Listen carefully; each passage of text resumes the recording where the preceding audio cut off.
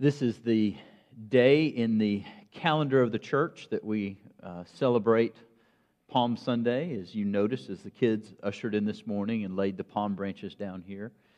This morning, we're not going to do the traditional kind of Palm Sunday message because if you've been with us, we've been going through the book of Mark and we covered the triumphant entry not too long ago.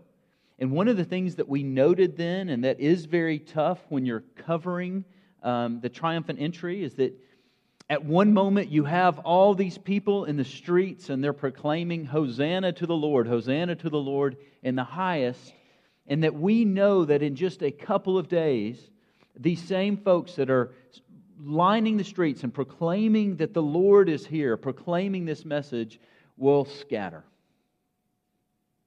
And one of the things that we see that I think is human nature is that even people who at times proclaim that Jesus is Lord, when times get tough, there's the tendency to scatter.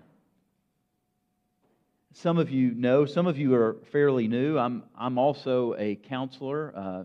Until I took the job here, that was my primary job, and I was a part-time pastor. And one of the things that as I've sat with people who have gone through just some horrific things, if I've sat and counseled with folks in my office who have just been through some things that just would make you shudder at hearing them, one of the things that I have found over the years, that slowly walking into that pain with them and talking about some of the narrative of the Bible, some of the narrative like somebody like Joseph. If we know the story of Joseph, you know that Joseph's brothers sold him into slavery. And then as he was in slavery, as he found his way in Pharaoh's house, as he found his way here in Egypt, and that he gained favor, and then all of a sudden, during his rise to power, he was accused of trying to have sex with Pharaoh's wife and got thrown into prison.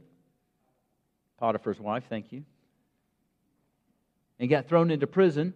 One of the things that we find there as he's there is that when we read the text, sometimes we think that Joseph was just there for like a couple of days. And he was faithful, and that God let him out of prison, and then he rose back to fame and power. But that's not what happened, is it? Joseph was there for a long time. And we see in the life of Joseph that Joseph really rested on God and His Word and God's faithfulness, so much so that when he's confronted with his brothers back again after he had gotten out of prison, he utters the words, "You meant it for evil, but God meant it for good." That God was at work, that God had a plan, that God had a purpose. Several years ago, Tony Evans preached a sermon series called Pit Stops. And he talked about this, but he also, the story of Joseph, but he also talked about other stories in the narrative of the Bible where we see this over and over and over again of God's people. God's people and God rescuing His people. Joseph dies. And we read in Exodus that his family grows so large, Israel grows so large, that the new power structure in Egypt comes along. And they look at these Israelites and how large they are, and they enslave them. They take them in and they make them their slaves. They make them do hard labor as to crush them. And then we see God show up again, and He raises up Moses, and Moses comes in, and Moses performs all these miracles. And it's at this point that we get this idea, the setting for our passage today of the Passover, where God works this miracle by passing over all of those who put their faith and trust in God, who put the blood on the doorpost, that God passed over their households, and God used this to rescue His people. And there we see God's people being let go from Egypt. The sea splits They're being chased. The sea splits. God rescues them again. And here, from there on out, we see God's people standing firm in the faithfulness of God, don't we? It's not how it happens.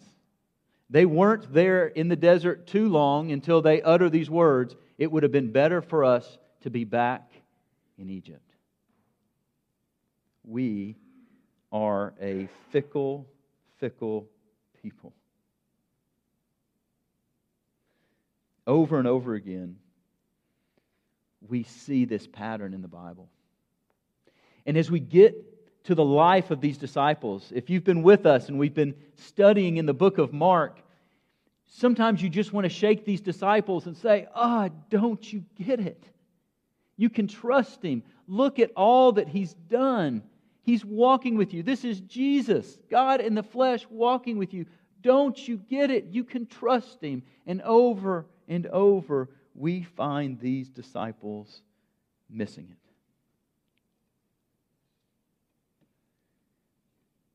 And don't you relate to this as well? We've read these words. We know who this God is. We've studied this Bible. And at many times we get into a place that's dark, that's difficult, where we feel pressed. And we have a hard time trusting as well. My hope this morning is that as we work through this text, that God may use this text to bolster in you the reality that He is a God that can be trusted. We can follow Him. We can lay our life down and give it to Him. As we start this text, in verse 12, as Mark was reading, we see that on the first day of the unleavened bread, when the Passover lamb was being sacrificed, His disciples said to Him, "Where do you want us to go and prepare for you to eat the Passover?" And we've talked about the irony of that it's not by happenstance that the crucifixion, the death, burial, resurrection of our Lord was happening during this time of Passover. And we talked last time as we looked at the lady who anointed Jesus' body, and Jesus said, "You are anointing my body for my burial." We talked about that preparations were underway as the town was busy with preparations for Passover, that we see preparations are underway for Jesus going to the cross. And this morning, one of the things that we're going to see is that not only was Jesus being prepared, but we see Jesus preparing His disciples. And think about it. Jesus had told these men over and over, "I'm going to die, and I'm going to rise." And they just keep missing it. But here we have Jesus again preparing them. And I want you to see that as Jesus is preparing His disciples, as we look at this morning, He gives them the grim details. Now, I think we can read this text and miss a vital point. Miss a vital point that we are supposed to understand when we read this text. Let's look at this text. Notice the problem in verse 12. It's Passover. It's a national holiday. His disciples said to Him, "Where do you want us to go and prepare for you to eat the Passover?" They didn't have a place to eat the Passover. And so notice what Jesus does. He sent two of the disciples and said to them, "Go into the city, and a man will meet you there carrying a pitcher of water. Follow him." Now, one of the things that I want you to know, the city was busy. There were a lot of people there. You might think, well, there would have been a lot of men carrying pitchers, but that's not the case. This was not a man's job. This just the times. This is not me making any statements towards you women, but in the Bible, this was the woman's job. A man would have been carrying water in skins, and so it would have been unusual. So what you would have happening is the disciples coming into the town, coming into the city, and they see a man carrying a pitcher of water, and they would have known, oh, this is the guy that Jesus told us to talk to. And then notice what happens from there. This is so scripted. He's carrying a pitcher of water following. And wherever he enters, you say to the owner of the house, the teacher says, where is my guest room in which I may eat the Passover with my disciples? And he himself will show you a large upper room, furnished and ready. Prepare for us there. And the disciples went out and came into the city and found it just as he had told them, and they prepared the Passover. Now, you may ask a question that some Bible interpreters ask, and that is that did Jesus just set this up? Did Jesus sneak off, arrange all this with all these people? For you younger folks, there were no cell phones, so Jesus couldn't call ahead Elijah. He would have had to go. And I think it's a little absurd. A lot of Bible teachers want to throw this out there, and I think it's absurd. And I think when we back up from the text and we look at the text as a whole, it's important for us to see what's really going on. Now, let's go back just a little bit, and Kurt referenced this. Remember when Jesus needed a donkey? He did the same sort of thing. He told His disciples, go, and you'll find a colt tied up there, which nobody who had ever ridden on. So this isn't an unusual occurrence, first of all. Secondly, Jesus is the sovereign Lord. And let's back up from this text, and let's look at the flow of the text in a little bit of a different light and see if you can see this pattern that is emerging. So first in our text, we see Jesus telling His disciples, two of them, go, and here's exactly what will take place. And it happened exactly as He said it would happen. They go in verse 16 and they find it just as He had said. Secondly, right from there, they prepared the Passover, verse 17. When it was evening, He came there with the 12, and notice what the text says. And as they were reclining at the table and eating, Jesus said, truly, I say to you that one of you will betray me. Immediately, Jesus again predicts the future. He just did it when He sent the disciples into the city, and He just does it again. One of you will betray me. And look how specific it is. Surely they began to be grieved and said to Him one by one, surely not I. And He said to them, it is one of the 12, one who dips with me in the bowl. He's telling them the future. And this isn't a pleasant future. Look at verse 21. For the Son of Man is to go, just as it is written of Him. But woe to that man by whom the Son of Man is betrayed. It would have been good for that man if he had not been born. Immediately, Jesus again predicts the future.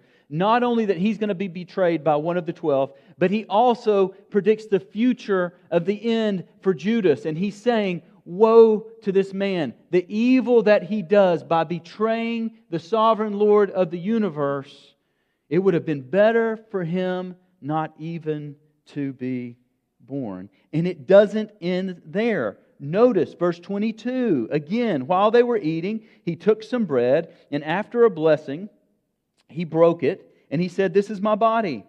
And when He had taken a cup and given thanks, He gave it to them, and they all drank from it. And He said to them, this is my blood of the covenant, which is poured out for many. Truly I say to you, I will never again drink of the fruit of the vine until that day when I drink it new in the kingdom of God. And we see Jesus saying two predictions here again. One, I am getting ready to be killed. He's giving them this metaphor of the Lord's Supper of my body, my blood is going to be spilled. And then He tells them, I will not drink again of the vine until that day in the kingdom. Again, we have Jesus foretelling the future.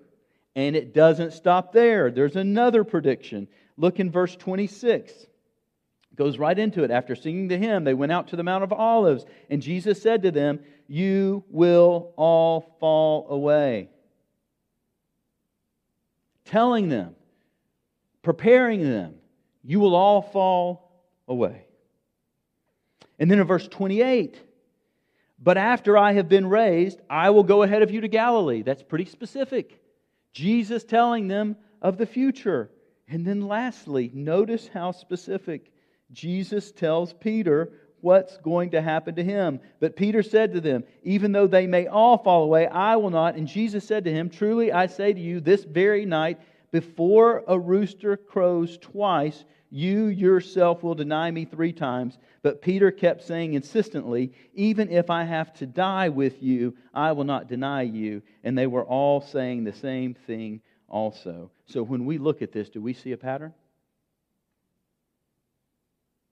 When we look at this text, when we step back and we look at this text as a whole, we see the sovereignty of God. That Jesus knows the future. And that Jesus is in control. Sometimes we get so caught up with the details of this text that we miss this big theme. That even in the midst of evil, even in the midst of darkness, even in the midst of sin, it's a sin to deny Jesus. It's a sin to betray Jesus. It's a sin to scatter away from Jesus. That even in the midst of sin, Jesus knows, and He's still in control. He knows. He knows that they're going to betray Him. They're going to deny Him. He knows that they're going to be scared for their lives. And He tells them. And I believe that we, you and I, are meant to look at this passage and draw some hope from this reality.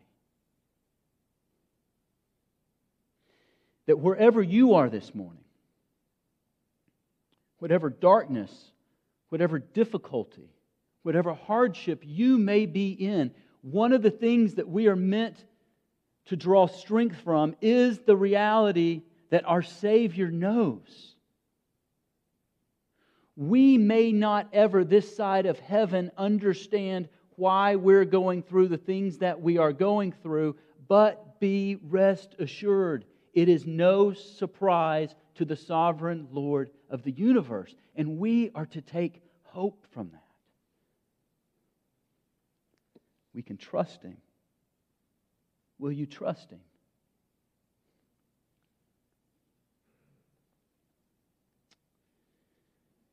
The disciples were not learning the lesson that Jesus was laying down yet, were they? I mean, you would think, if they heard all this, you would think, put yourself in the place of Peter, you would think if you heard all this that you would kind of be on your guard. Oh, all right, check. I'm not going to deny Him. I'm going to prove Him wrong. Isn't there a danger in the Christian life? A danger that when things seem to be going all right, when you're having a nice meal with the Savior, you're celebrating Passover, things are good, isn't there a danger of maybe hitting cruise control and thinking that this is how life is going to be? That maybe God loves me so much that there aren't going to be any waves or difficulties? Maybe that's what was happening in the life of these disciples. He's trying to prepare them and they missed it. I mean, we think back to just what would have been just a few days earlier as Jesus was preaching on the Mount of Olives, this longest discourse, and He clearly tells them that while they are in this world, there is going to be trouble.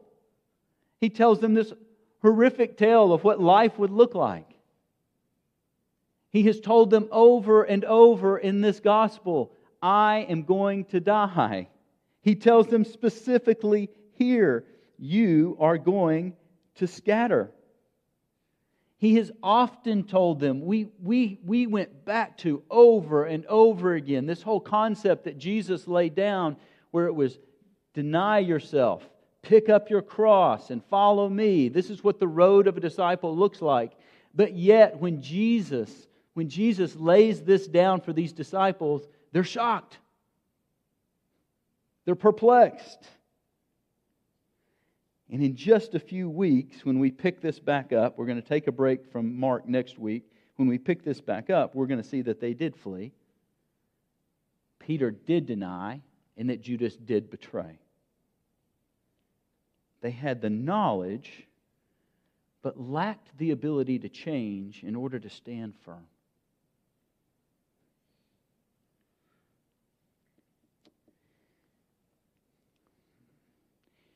Don't we sometimes stand over this text and we say, not me. That Peter's an idiot. I would have stood firm. I wouldn't have denied him. I would go with him to the cross.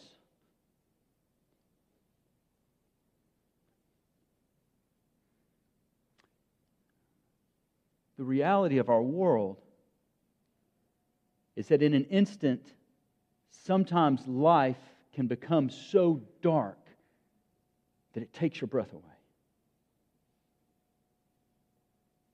That in an instant, this world has the ability to throw something at you that in an instant will bring you to your knees.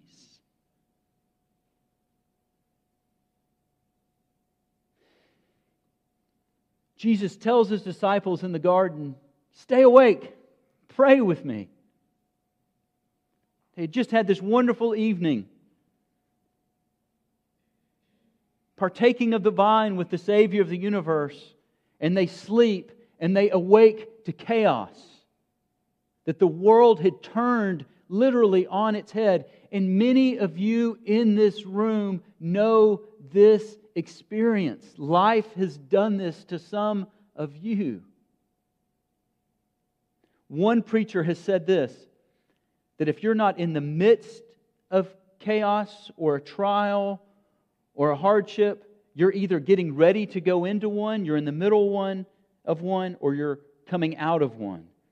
This is the life experience. And so this is so vitally important for us to know. And we have to rebuff any kind of smug Christianity that stands up and makes this weird claim that if you're following Jesus, that everything's always going to be all right and that you can just have a smile on your face and it's going to all be okay, because that's not the world that we live in. In a moment, your world can be turned upside down. That's what happened to these men. That's what happened to these disciples. Life has a way of paralyzing us at times. And some of you today are overwhelmed. Some of you are facing things and it just feels like it's going to break your back, that you can't carry it any longer. Some of you are living a life that you didn't expect to be living. Oftentimes I talk with people, and this is one of the things that they'll say, I didn't expect the world to be this way, my life to be this way at this time. Here's what I expected. Some of you just don't feel like you can get your life back on the trajectory that you want to get it on. It's not as you planned it, and it doesn't seem like there's any way out to get it back on that plane. Some of you have given in. Some of you have blown it. Some of you have turned to things to escape. And you're in the midst of sin. And some of you, your testimony has just been completely wiped out because of the way that you're living as a result of the things that are going on in your life. And I love this text because as we read this text is dripping with hope for you. It's dripping with hope. We read this text, and this text is meant for us, the church, to look back on this text and to be emboldened with the hope that only comes through Christ. And it's to bolster our confidence. In the midst of foretelling this grim tale of what is getting ready to happen to His followers, embedded in this are these great, wonderful pillars of hope. Look again at verse 22. While they were eating, He took some bread, and after a blessing, He broke it, and He gave it to them. Take, this is my body. And when He had a cup, and He had given thanks, He gave it to them, and they all drank from it. And He said to them, this is the blood of the covenant, which is poured out for many. Brothers and sisters, Christ knew that you could not do it. It's the point of His death. And He is telling us, my body is broken for you. I know what you're getting ready to do. And my body is being broken for you. My blood is going to be spilled for you. Because you can't do it, but praise God, He does it for us. Hope springs eternal. Hope in this text. And not only that, but did you catch the language when He talks about the blood of the covenant? This is the blood of the covenant. And it takes our mind to the passages in the Old Testament like Jeremiah 31 where He says, in that day, the new covenant is initiated. And when the new covenant is initiated, that is through the Holy Spirit. And I am sending you a helper that will be with you. And brothers and sisters, take hope from this. These same people, the ones that scattered, Peter who denied, listen to this. In Acts 1:8, they're there. That's a miracle in and of itself. And Jesus is speaking to them. And He says, you will receive power when the Holy Spirit has come upon you, and you shall be my witnesses in both Jerusalem and in all Judea and Samaria and even the remotest places of the earth. And after that, do you know what happens? These men that scattered and that ran away and denied Jesus go back to the Olivet Discourse and look with me starting in verse 9. They were flogged in the synagogues. They stood before governors and kings for His sake, as a testimony to them. The gospel was preached to all the nations known at the time. They were arrested. They were handed over. They didn't worry about their life. The Holy Spirit did tell them what to say. They were betrayed by brothers to death. Father and child will rise up against. They were hated because of His name. And they did endure till the end. There's only one thing that can do that, and it's not self-will. It's the Holy Spirit working in you. Praise be to God by the hope that is in this text.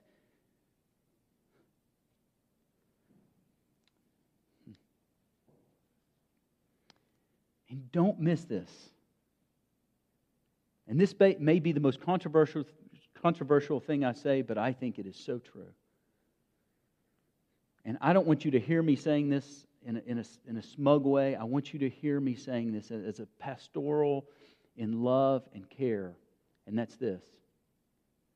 Even in the midst of the darkness, of the difficulty, of being overwhelmed, you have a mission.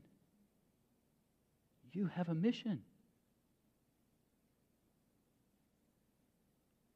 Your mission as a believer, we believe, the Bible tells us that the Holy Spirit is in you and that your mission, even in the midst of the darkness and the chaos, is to be a witness. That the Holy Spirit has empowered you. That even in the midst of the difficult times, you are to be a witness. So that when people look at you and when people see you suffering, that the goal is that we are to do that in such a way that when people see you and encounter you and maybe they know that you're suffering, it's not you that's making it through, but that you are doing that in such a way that they see and they know that you are trusting in something that is bigger than you are.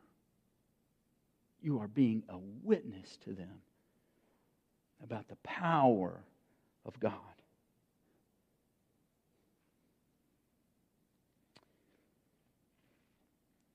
Look again at 25, verse 25. Isn't it odd?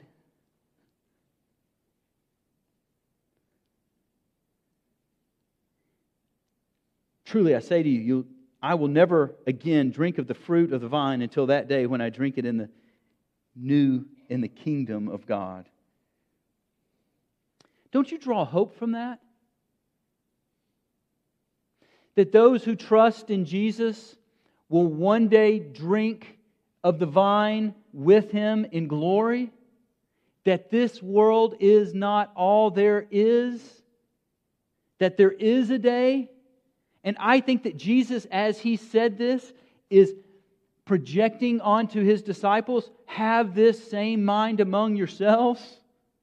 That this world is not all that there is, and there is a day when we will be drinking of that. And we know that Jesus, as He was going to the cross, as we have read in the New Testament, that He suffered, and He was able to suffer because He looked forward to the glory and to the hope that lied before Him. And one of the keys for us as we suffer is to look forward to the glory and the hope that lies before us. And what this does is this enables us to stay on mission, because brother and sister, this world is not all that there is.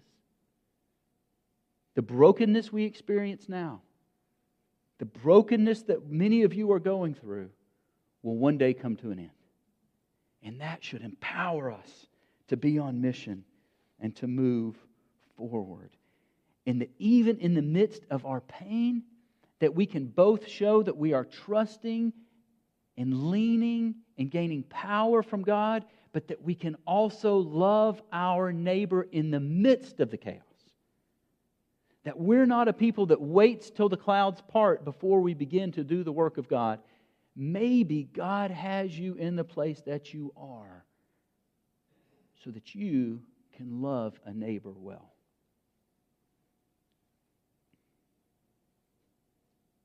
And that's not all. That's not all that's dripping in this text. Look at verse 27 and 28. Jesus said to them, "You will all fall away because it's written," and He quotes Zechariah, which is hope-filled in and of itself, that the prophecy in the Old Testament is coming true. And here's the prophecy. It's not a very hopeful one. "I will strike down the shepherd, and the sheep will be scattered." I hope this next verse grips you like it's gripped me this week. "But after I have been raised, I will go ahead of you to Galilee." You're all going to be scattered. You're going to betray me. And I'm going to restore you. I'm going to restore you. I'm going ahead of you. We will meet again. I'm going ahead of you to Galilee. And some of us in here this morning, we need to hear this. We need to understand that even if you have walked away, even if you have taken steps away, even if you have handled poorly the difficulties that you're under, Jesus is here and is desiring for you to be restored. He doesn't leave us or forsake us, even in the midst of sin. It was a sin to walk away from Jesus. And He wants you to know this morning. He wants you to know, I'm going before you. The only question is this: will you trust Him? Is He worthy of your trust? He's the sovereign Lord of the universe. Colossians tells us not only is He above all things and before all things, but that He's holding all things together. There is no other being in the universe that is worthy of your trust than Jesus Christ. Who else are you going to trust in? Yourself?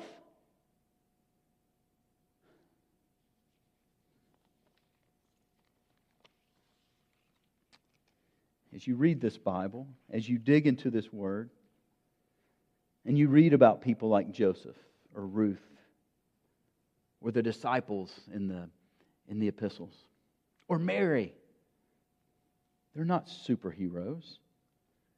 The point of the narrative of the Bible is that you can't do it in your own strength. It's not about these men and women. It's about the God that they serve and the Spirit that is inside of them and the Spirit that enables them to walk forward. And so the goal this morning is not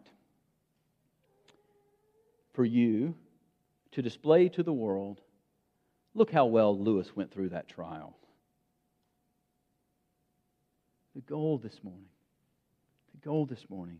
is for you to yield to the Spirit, for you to yield to the power of God, to allow God to work through you, to trust in Him this morning, so that all who come in contact with you may be able to say and proclaim, God is at work.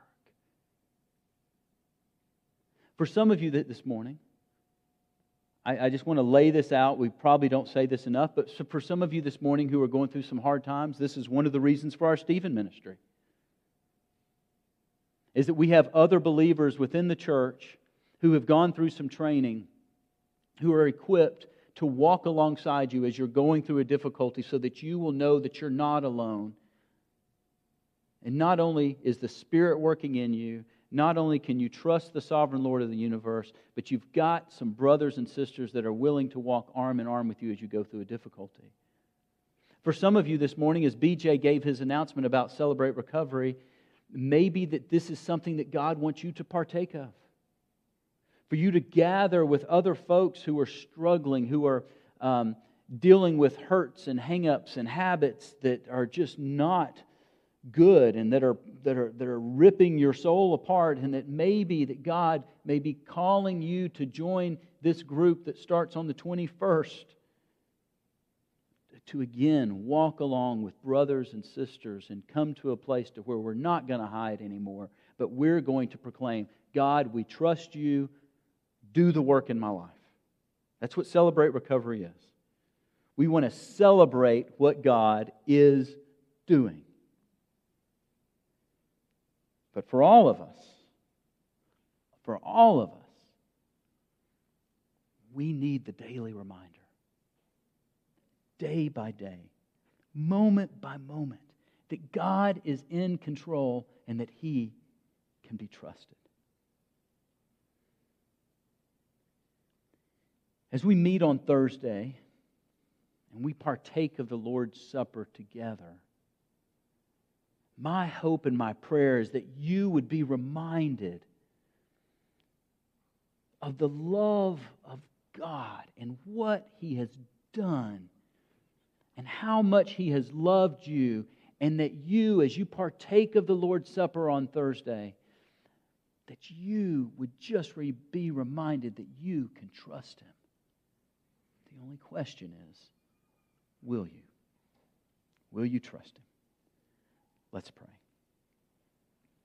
God, help us. Help us.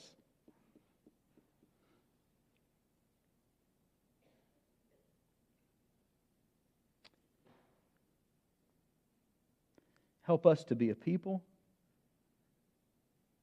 who gain power from the knowledge of how great and awesome and mighty and sovereign that you are, and who yield to the Spirit. And it's not easy. It's not easy. But you've promised us that you'll never leave us. And in that, for that, we are ever thankful. In Jesus' name, through which all things are possible, we pray. Amen.